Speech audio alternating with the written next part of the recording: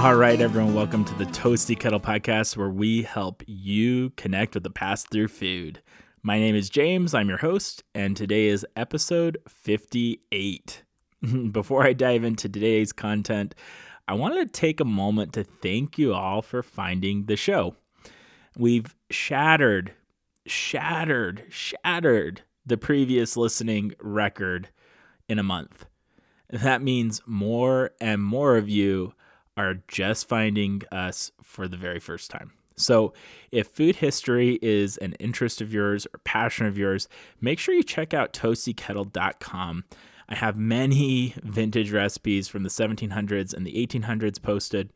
I also have other podcast episodes covering a wide range of food history topics. Thanks for hanging out with us. I hope you enjoy today's show. Every once in a while, I'll sit back and turn on Food Network. I think that's everyone's guilty pleasure, even if you're not willing to admit it. Food Network. This is often my window into the culinary world. I find new restaurants that I want to travel to and explore. I find new dishes and cuisines I want to try, and every now and then, something will look so amazing, I can't help but put it on my bucket list. One of those dishes is the humble po' boy. Now, I'm going to go into what makes a po' boy as well as the variations on the classic ingredients. But before I get to where we are today, I need to dive into the origins of this amazing sandwich. In the late 1800s, oyster sandwiches were served all over New Orleans on French loaves, and they were called oyster loaves. This is a term that is still being used today. A popular variation on the classic oyster loaf is what they call the peacemaker.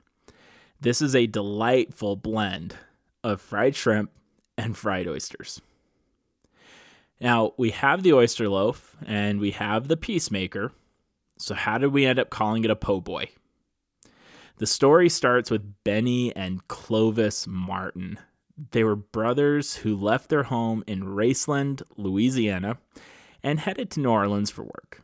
They both worked as streetcar conductors until 1922, when they opened the Martin Brothers coffee stand and restaurant in the French Market. Surprisingly, their time as streetcar conductors led to the birth of the po' boy. In 1929, streetcar conductors had a union, and they were in a heated contract negotiation with the transit system. The two sides reached an impasse, and the conductors went on strike. At the time, transit strikes were common throughout the country. However, this 1929 strike got very messy. To this day, it remains one of the country's more violent strikes. The strike began on July 1st, 1929. On July 5th, the transit system sought to end the strike by breaking it up. They thought they'd fire up the streetcars and drive through town like nothing was going on. When they were attempting to run the streetcars, the crowd wasn't having it. The union had brought in career criminals from New York, and together with boisterous crowds, they stopped the streetcar dead in its tracks. 10,000 bystanders watched as the car was dismantled and burned. The public strongly supported the strike. They put their money where their mouths were, and they refused to ride the transit system. This all but shut the system down for 2 weeks.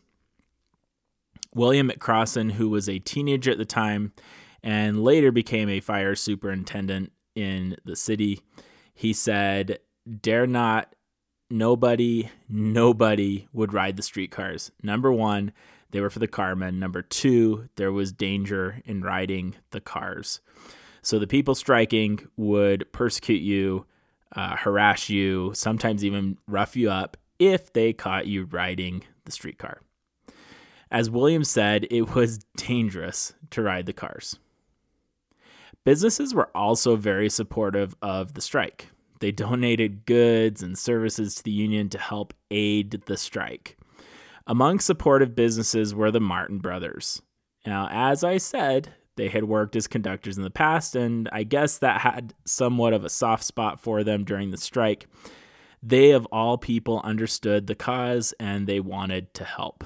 They sent out a letter saying, "Our mill is free to any members of Division 194. Their letter concluded, "We are with you till hell freezes over, and when it does, we will furnish you blankets to keep you warm." To prove they were men of their word, the Martin brothers fed any striker who came their way. Benny Martin said, "We fed those men free of charge until the strike ended. Whenever we saw one of the strike men coming, one of us would say, 'Here comes another poor boy.'"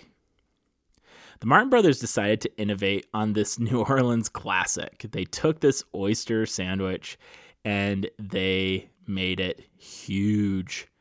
Traditional French loaves narrowed on each end. That meant that to square it off and make the sandwich, they began to waste a lot of bread. They worked closely with their baker, John Gandusa, to develop a 40-inch loaf that kept square edges on the ends. This allowed for half-loaf sandwiches of 20 inches in length, as well as a 15-inch sandwich and smaller ones. Again, this was a sandwich that was around before the strike. However, no one had seen them this big. Because of their kindness and generosity, the Martin brothers gained a dedicated and loyal following. When the Great Depression began and a lot of restaurants and a lot of businesses were suffering, business boomed for the Martin brothers. The strike ended, the streetcar conductors all lost their jobs. It was over. Even though they lost the strike, the world gained an amazing culinary addition in the form of a massive sandwich loaded with delicious ingredients. In 1931, the brothers relocated their restaurant to St. Claude Avenue. They were just a few blocks away from the Gandusa Bakery, where they were getting their loaves supplied. They continued to expand and grow their business. As the Depression deepened, families turned to the Martin brothers to feed their families on the cheap. These oversized sandwiches could literally feed a family. Sadly, all good things must come to an end. Eventually, the Martin brothers parted ways and pursued their own interests.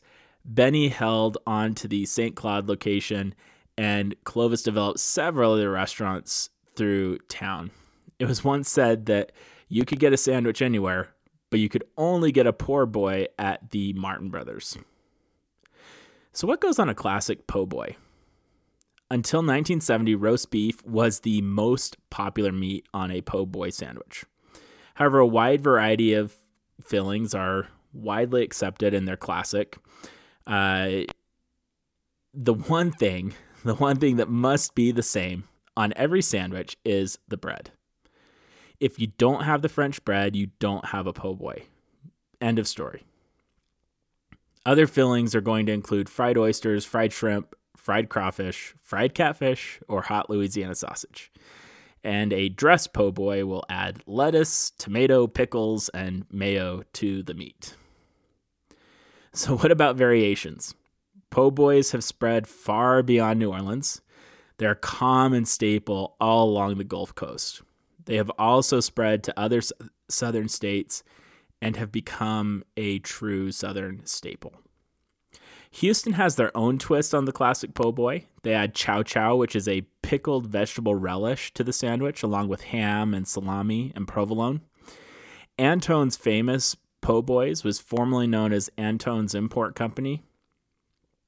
This was a Houston shop started by a Lebanese-American, Jalal Antone, in 1962.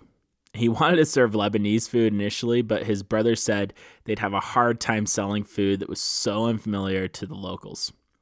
Antone instead focused on po' boys. For a time, it was wildly popular in the Houston area. Every year, there's a po' boy festival in New Orleans. Thousands of people head to the city to sample some truly creative takes on the classic sandwich. And some of these sound truly mouthwatering and some sound incredibly bizarre. I'm going to highlight a few of these. So there's a lobster po' boy. The vendor, GW Fins, always has a long line for this festival. People wait years in line literally years before they finally are able to work the system effectively enough to try it.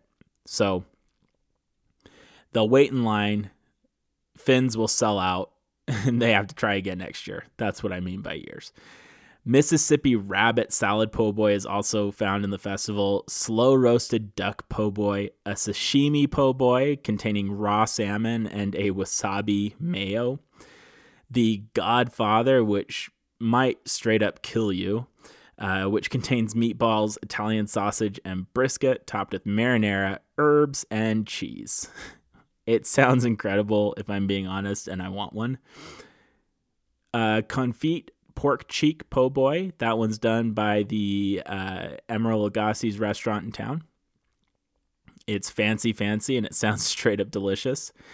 You have a Bananas Foster bread pudding po' boy, who says you can't have dinner and dessert together, right? And then a pate and pickled vegetable po' boy. So now some fun facts about po' boys. When the Martin Brothers first launched their po' boy sandwich, a lettuce and tomato sandwich was free. A 15-inch sandwich was 10 cents, and a 20-inch half-loaf sandwich was 15 cents. That puts Subway to shame.